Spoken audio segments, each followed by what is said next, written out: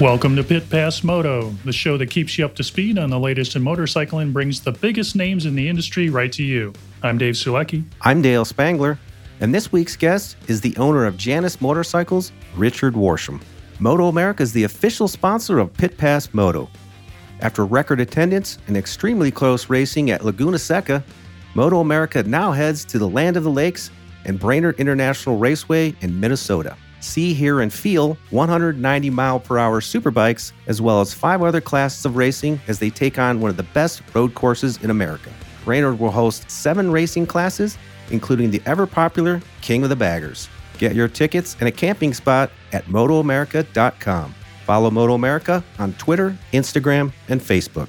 Before we get to this week's guest, we're excited to introduce a new Pit Pass Moto weekly segment launching today called the Pit Pass Moto All Access.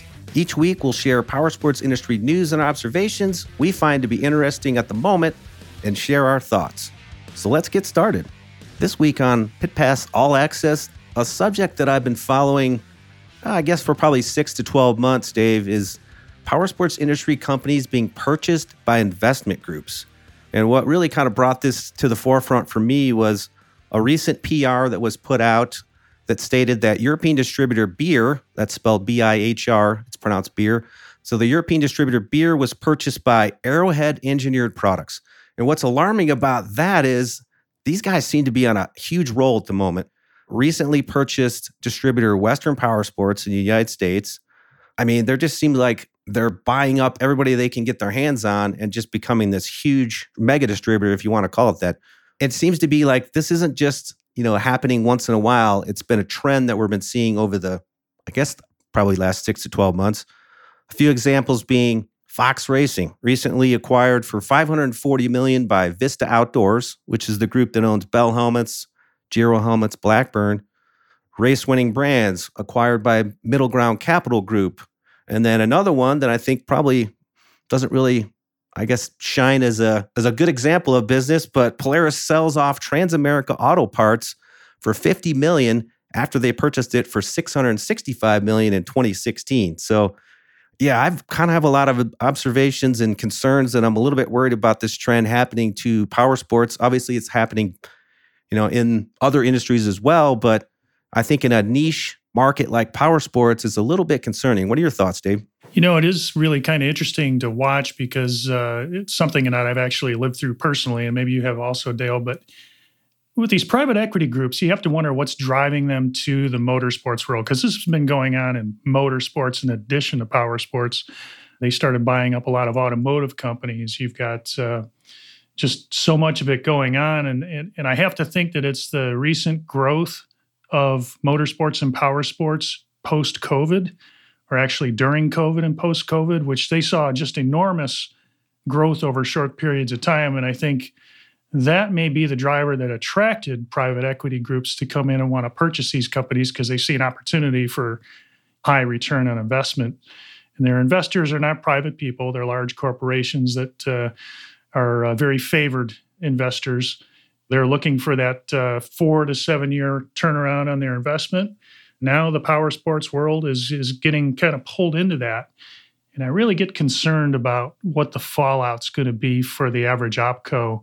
Do they lose some of their secret sauce when these things go down?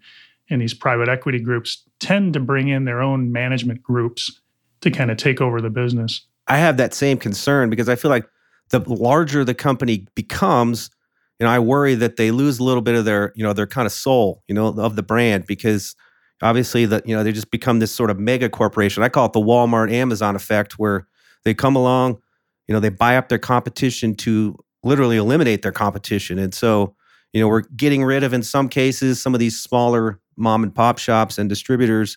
And so it definitely is very concerning. But I think you had a really good point about COVID. I think was probably somewhat of the catalyst, to this starting to happen, because, with everybody being locked down, all of a sudden power sports, whether it's dirt bike, ATV, UTV, all of a sudden it became super popular. It was a way to distance yourself and isolate without being around other people. And so I think it became really popular. Motorcycles were hard to come by during the pandemic. I couldn't make them fast enough. We can't get parts and accessories fast enough. And so it's going to be interesting to see what happens over the next couple of years. That's for sure. I have to wonder if when these big buyouts happen, where I guess you mentioned AEP as a good example, does that reduce the market size and the competition level that was going on prior? If they purchase a lot of the same companies, give you a good example like Middle Ground, who purchased race-winning brands, now they own several piston aftermarket companies, for example. Does that kill the competition in that market? Do they kind of become one brand together? And that kind of kills competition, kills innovation, which kind of drives our market. And I really wonder if that's kind of an indirect fallout of these mega corporations that are being formed, that are taking over the industry. So it is interesting to watch. I really don't know what it means for our future. This could be a blip on the radar, and it could be over in 10 years, and they all bail out, and it goes back to private ownership, and things kind of normalize again. But really in business, what is normal, or is this the new normal?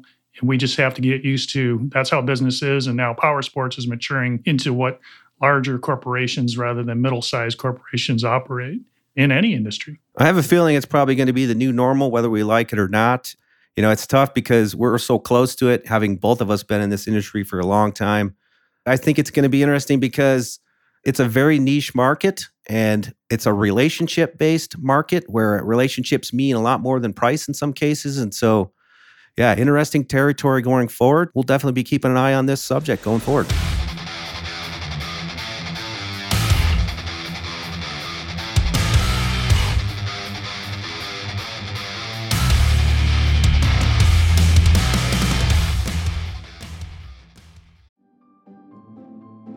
Greetings from Evergreen Podcasts. We're rolling out a listener survey, and we want to hear from you. The information in the survey will help us gather statistics and in turn make our shows more appealing to advertisers.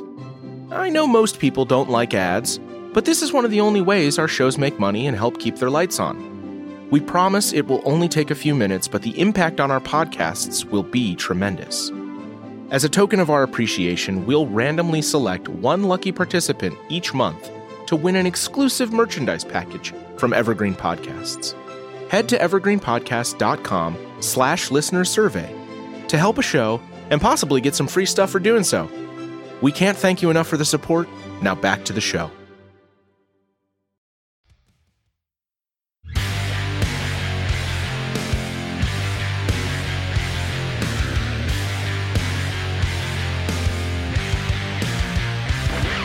We'd like to welcome back to Pit Pass Moto Richard Worsham. He is the co-founder and lead designer for Janus Motorcycles, and it's been a short time since we talked to you last, Richard. How are things going? Very good. Thank you for having me back on. It's been about 2 years since we spoke, so had some fun developments since then, including a new model. So excited to share this story. Yeah, actually, that is one of the first things we wanted to ask you about. We understand there's a new bike in the offering, and it's substantially different than the first models in several ways, but innovative and yet still keeps the nature of the original bike. So tell us about that. Definitively from the beginning, our first model was the Halcyon. And the Halcyon, if you're not familiar, is sort of a unique bike today because it doesn't look like much else out on the road. It sort of takes more of a historic approach, kind of a classic lines. And a lot of people think that you're riding a 100-year-old motorcycle when you pull into a gas station on it. Anyway, we started off making a 50cc two-stroke version of that. That's what we did for several years. And then when we got a little more steam built up and turned it into more of a company, we launched a 250cc version of that Halcyon, and then quickly followed by the Phoenix and Griffin, which are our versions of sort of like a scrambler and a cafe racer. So we sort of have what we would call maybe a cruiser, which would be the Halcyon, the Phoenix, and the Griffin. That Halcyon model, it really is our flagship. We sell, it's kind of shocking to say, but about 10 times more of those than our Griffin or Phoenix models, even though it's a hardtail 250. It's been 4 years ago, I think, we did a survey with a lot of our owners, and and just after talking to them, a lot of our owners come in, they pick up their bike or they come in to order the bike. And so you get to talk to a lot of people, and we basically said, what do you like about your 250 the most? and what do you want to see improved? We got all kinds of answers, but I think everyone loved the way it looks, especially the Halcyon, the ease of maintenance, all that stuff. And then some people wanted a little more power to get on the highway. No one was scrambling for, a lot of horsepower, but rather the ability to get up and go on a highway if you had to and do it, 80, 85 miles an hour. So that kind of got us started thinking, and we basically sketched out the broad idea of a new model. And so what that meant for us, based on talking to people, really, and this is really something that came out of our current owners and talking with them, was the idea of a new Halcyon that was a little bit bigger, that would be able to hit the highway. We targeted 80, I think it was maybe 80 or 85 miles an hour as the kind of speed we wanted it to be capable of, around 30 horsepower, because we wanted to increase the horsepower significantly, but not get away from our roots of small displacement, manageable power. So we're very intentional about, I guess I want to say, about keeping the horsepower it is. Oh, the other thing people wanted was a little more comfort. And so we decided that absolutely this bike needed to have full suspension. It was no longer going to be a hardtail like the Halcyon 250. But the whole thing had to continue the lines of the Halcyon. The design, the aesthetic build on it, be different, certainly, but not detract, not be a watering down of the beautiful design of the Halcyon 250. So we went to a lot of length to design the rear suspension in such a way that it still captures the look, the clean, minimal lines of a hardtail. Sort of like the Triumph Bobber or the Harley Softail concept. 30 horsepower, it'll do 90 miles an hour. It's fuel injected, which was one of my stipulation is if we're going to do another bike through EPA, I want it to be fuel injected. It just makes it a lot easier. So it's fuel injected, and it's a dry sump engine. So it has an oil cooler and a oil reservoir. Basically, apart from that, very similar to the 250. So that is our new bike. It's been a little bit delayed in production, but we are now in full production. We're in the mid-60s production numbers right now, and really been ramping up production since February, March. We were producing, but it wasn't at the scale we are now. So that's kind of my update on the 450. Well, it's very exciting. And I know when we talked to you last, we were all in the throes of COVID and all of the struggles that go with that. You couldn't have picked a worse time to plan and build a motorcycle, I can imagine. But all that being said, you pulled it off, and that's amazing. I mean, you rely somewhat on the global supply chain to build your motorcycles, but you tremendously lean on local vendors for a lot of what you do. Has that global supply chain been a problem for you in totality, or is it just you were able to work your way through it? I think when we spoke, it was 2020, so it would have been right during the worst of it, of the actual pandemic. But we really didn't see the worst of the supply chain issues until 2021. So last year was really rough. It was very difficult. We are not alone in saying that. I mean, I'm sure it's hit the entire manufacturing and everything else industry, but it just made, I think we mentioned it in the last time we spoke, but things were starting to get expensive to ship. So our shipping costs skyrocketed. They're still pretty high, coming down a little bit. Vendors, material costs all went up. And then, of course, you had the actual supply chain breaking down. Shock absorbers were held up last time we spoke. Since then, we've had, it's always something new that is late. And then, you're building partial builds for 2 weeks, which isn't efficient. It's, the assembly team gets anything that keeps you from just producing like you want to is can become just extremely difficult. And we're still kind of digging ourselves out of that. But the good news is that it seems like things are loosening up. We're getting on our feet again from that. And it would have been difficult anyway. Anytime you launch a new model, there are always unforeseen challenges. So at this point, we are building roughly 3 250s a week and 3 450s a week. So a total of 6 bikes. And our goal really is to get, and it's been really a tough to get to that point. It's a small team we have. But the next step will be increasing that by 1 bike per model line. So just if we can get to 8 bikes, we will really be sitting pretty. So that's kind of our current challenge, is just kind of, not launching a whole lot of new product, but getting the pace down, figuring things out, developing the right process, for each different part, and then just sticking to it. Something I observed, I'm somewhat new to your brand, and I probably definitely don't know as much as Dave does about your brand. But one thing I observed is that it seems like, although maybe on the surface, the Janus motorcycles may seem like catered more towards beginner riders with the lower displacement engines, these are not budget motorcycles. I mean, you source great components. Like, for example, like I'd love to hear the story. Like down the road, we'll ask you about this. But like, you use the CG 250 kind of replica engine. You've got a SWM motor in the 450, Brembo brakes. I mean, you're using really nice components. Tell us a little bit about that model, though. I mean, that approach, I guess. Like, is that the case? That these are really not beginner. Okay, yeah, love to hear more about it. Yeah. So let's dive in, because I guess I haven't really described what we're doing. I mean, it is, for anyone new listening to this, these are very different bikes. Definitely is not what you go walk into your typical power sports dealership, what you're expecting to see. Now, maybe if you're familiar with the Royal Enfield line, you might be familiar with the concept of what we're doing. The Royal Enfield line is actually a very old brand they haven't changed a lot. We're pretty new, new kids on the block, and our background was in vintage European mopeds. So the old pedal type mopeds. We loved them. We thought they were cool.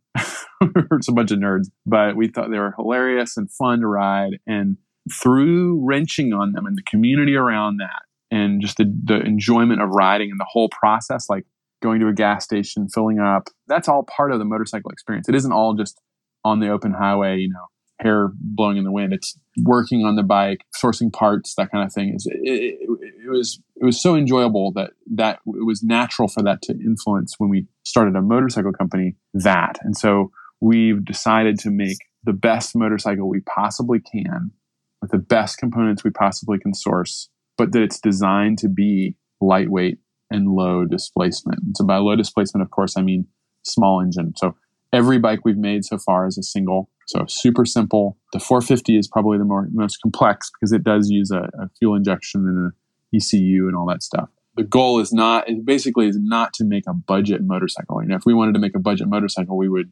not be doing it the way we do it. Handmade by Amish people, and then each bike assembled by hand and painted by hand, and all the just labor that goes into these bikes, aluminum fuel tanks, etc. We also have no intention of trying to make these, luxury or expensive, but we're getting better at pricing what we do honestly for what we need to make to sell these bikes. And luckily, there are people out there that are just as captivated by well-made, beautiful little machines as we are. So that's kind of the background, on Janus. It's small displacement for the joy of what a lightweight, easy-to-ride bike can provide. The flip side of that is that when you are building a new company, like we're not Royal Enfield, and so when we're small, we don't have a dealer network. And so far, working in a dealer environment has not worked out. We haven't figured out the recipe yet. And so we need an engine, we need components that are not only super reliable, because there's nowhere to take them, that's dedicated to that. There's no Janus repair shop that you can go to in I don't know, St. Louis. It needs to be something that is easy to maintain. Obviously, it's going to be a high quality component and something really simple. You mentioned the CG engine or the SWM engine. Those were very, very carefully selected to be engines that not only are unlikely to ever have an issue, but are also easy, if they do, to break apart without factory tools and with a layman's knowledge, or with the help of a YouTube video.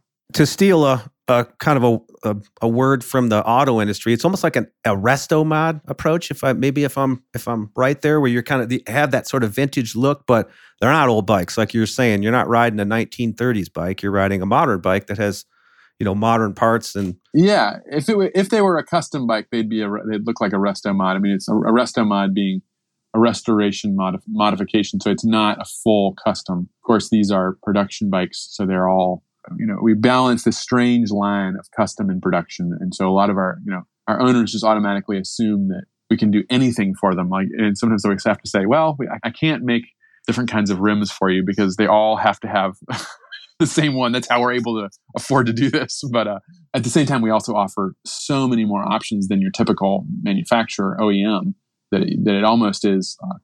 I bet you that there are very few bikes in the 1,000+ bikes we've built that are identical. Yeah, that was another point I was going to make is you have tons of customization options available, like you hand-painted number plate and engrave your fuel cap and all kinds of pinstriping. And I mean, in a way, it's almost like that is that sort of bespoke model in this case because you're making it specifically for each customer's purchase. Yeah, when people come in to get a tour of the shop, we work out of an old dry cleaner right in the historic downtown of Goshen, Indiana, Northeast Indiana. They walk in and usually the middle, we call it the middle room. We haven't gotten any more creative than that, but the front, it's kind of right at the front, and it's usually full of bikes that are ready to ship. And we always tell people, every single one of these bikes has a name associated with it, and somebody has picked out that color. So 99% of the bikes we build are built to the customers. They're pre-sold basically. And then we build them to the customer's order. Depending on the time of year, there's just always these specific times of years when people don't buy as much, right after Christmas, for example. We just build inventory bikes. And so those would be the, 1 or 2% of bikes we build that don't have a name on them. But yeah, you're right. Yeah, there are 2 different pinstripe color options, wheel pinstripe, 8 or 9 different stock main color options, 3 different leather colors. The number of possibilities becomes kind of infinite. And choices is really what it's all about. And I think that's one of the drivers for your direct to consumer approach to selling motorcycles. But I understand that you've recently started a relationship with a dealership down in Florida to try to, bring the bikes to the customers in a dealership setting. Is that something that's active and going on? We worked with a company called Burn Up Company in Palm Beach, Florida for about 4 months this spring, trying it out. They've since had to downsize a little bit. Awesome company. They still do all of our service in that area. We really haven't figured out, kind of like I was saying, we haven't uncovered the secret to how to do what we do outside of Goshen. That's not to say that we don't sell bikes all over the country. We sell more bikes around the country than we do in Elkhart County, which I'm sure our sales would love to figure out how to sell them just right next to home. But we've always found that people want to come to us. It's kind of like a pilgrimage, to see the factory. And that's something we will be continuing to explore. And we had an awesome time down with Burn Up. But we still have to figure out more because kind of like what you were saying earlier about, they're not a budget bike. There is, for good reason, a kind of correlation between engine size and price point. And that's probably the main objection that we see is, I could get a used Sportster for that much money. And, well, yes, you could. And that's great. That's not what we're making. And usually the people that say that are not going to be the people that are a Janus customer. But typically people walking into a dealership, unless they understand what's happening, they don't understand it. So we've got to figure that one out.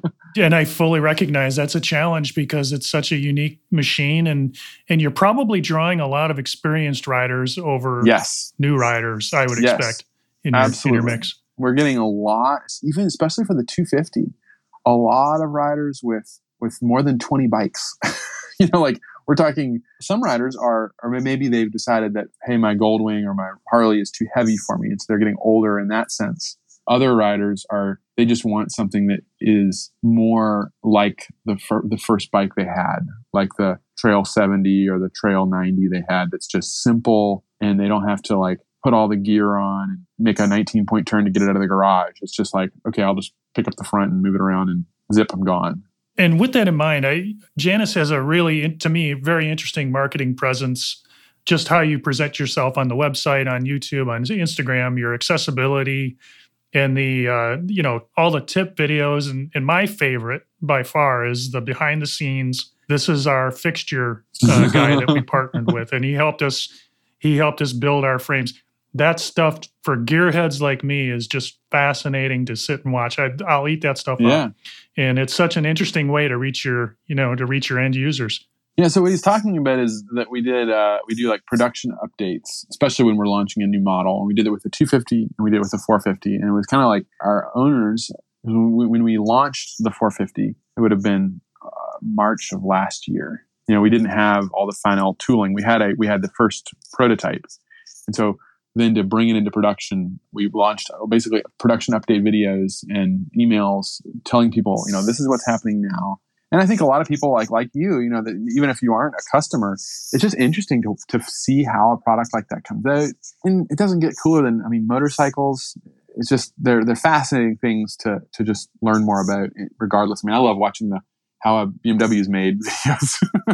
So we do production updates. We do parts talks, which is like, hey, this is a part on the bike. Here, let's tell you about the whole history of this part. This is where it's made. This is why we designed it this way. Blah blah blah. And we do tech tips. So like that would be like, we just launched, I think yesterday, a new video on how to change the oil on your 450, which is different than the 250 because it's a dry sump engine, and stuff like that supports the owner in not only knowing all about the bike, but also knowing how to do the routine maintenance. Back to like kind of talking more about what we were earlier about the customer of Janus Motorcycles. There's a line on your website that I feel like really sums up well the end user. Discover the simple joy of motorcycling. And it kind of goes back to your point about, like we all had maybe a Z50 or a CT70 that was that first motorcycle that really just brought us that joy. And there was another line that there was a blog I read on your site that said, you guys realize that some of the most fun can be had on these small displacement bikes. And I'm gonna throw in my own term here, where the miles per hour are very high. Would you say that's definitely the case? 100%. That is absolutely what we're trying to do. And we have a little podcast which has been kind of sporadic, but we had our first guest on was the founder of the Four Stroke Owners National Club, and Jack Robinson.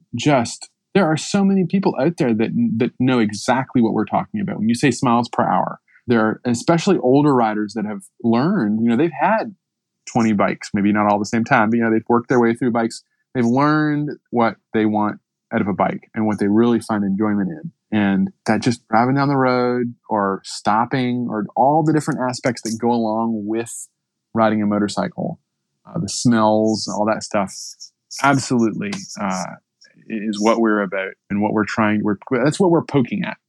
And so we invite other motorcyclists to poke at it with us.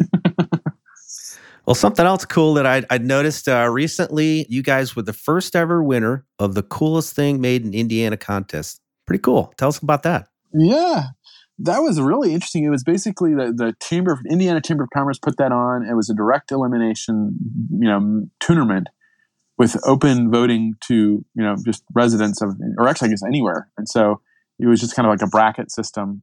And so it kind of bred some competition, and it was a lot of fun. And we certainly applied. Some of our owners were like, hey, you should apply to this. So we did. And then as we kind of got toward the higher and higher, we're like, holy cow, this might actually, and in Indiana, which is, as you of course know, a big manufacturing state. So this was really a competition geared toward manufacturers. So we were the inaugural winners. So that's really something we can be proud of. I think everybody in the team, and really, I think probably more than even us, our local suppliers really got a kick out of it. So that was a lot of fun.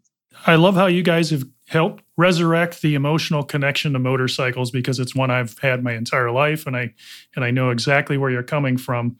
And you said something on one of your podcasts, and I think it was something along the lines that speed is not defined by miles per hour. And I think Dale mentioned miles per hour, but definitely I think that captures Janus in a nutshell when I hear you say those words. Absolutely. Yeah, I had an old Concourse 1000 a couple of years ago, and great bike, pretty quick. It's a different thing. I really enjoyed it, but I don't miss it as much now. And this weekend I rode 300 miles up from Indiana to Wisconsin on my 250 because it's so much fun. So, well, Richard, we could talk to you for hours, and I always love having you on and getting an update on Janus, and we'd love to have you back anytime. You're welcome here. I want to take these last few moments if you want to let our listeners know the best place to find you and learn about Janus Motorcycles. Absolutely. Yeah. The best place to find us, if you're interested in learning more, is our website, janusmotorcycles.com.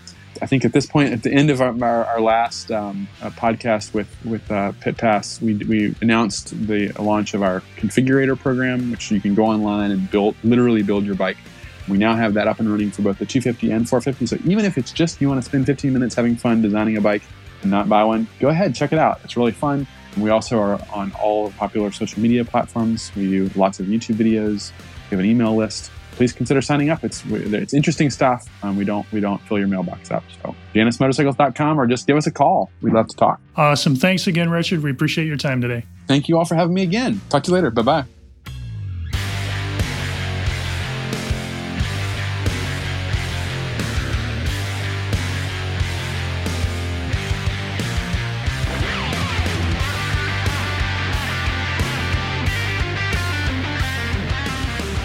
If you enjoyed this episode, make sure to follow Pit Pass Moto on your favorite podcast app so you never miss an episode. If you have a moment, please rate and review our show. We'd really appreciate it. You can also follow us on Twitter, Facebook, and Instagram, and visit pitpassmoto.com, where you can check out our blog, listen to past episodes, and get your very own Pit Pass Moto swag. This has been a production of Evergreen Podcasts.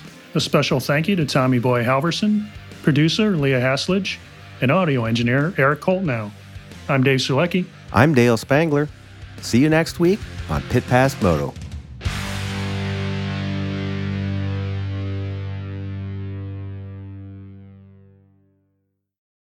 For the ones who work hard to ensure their crew can always go the extra mile, and the ones who get in early so everyone can go home on time, there's Grainger, offering professional-grade supplies backed by product experts so you can quickly and easily find what you need. Plus, you can count on access to a committed team ready to go the extra mile for you. Call, click Grainger.com, or just stop by. Grainger, for the ones who get it done.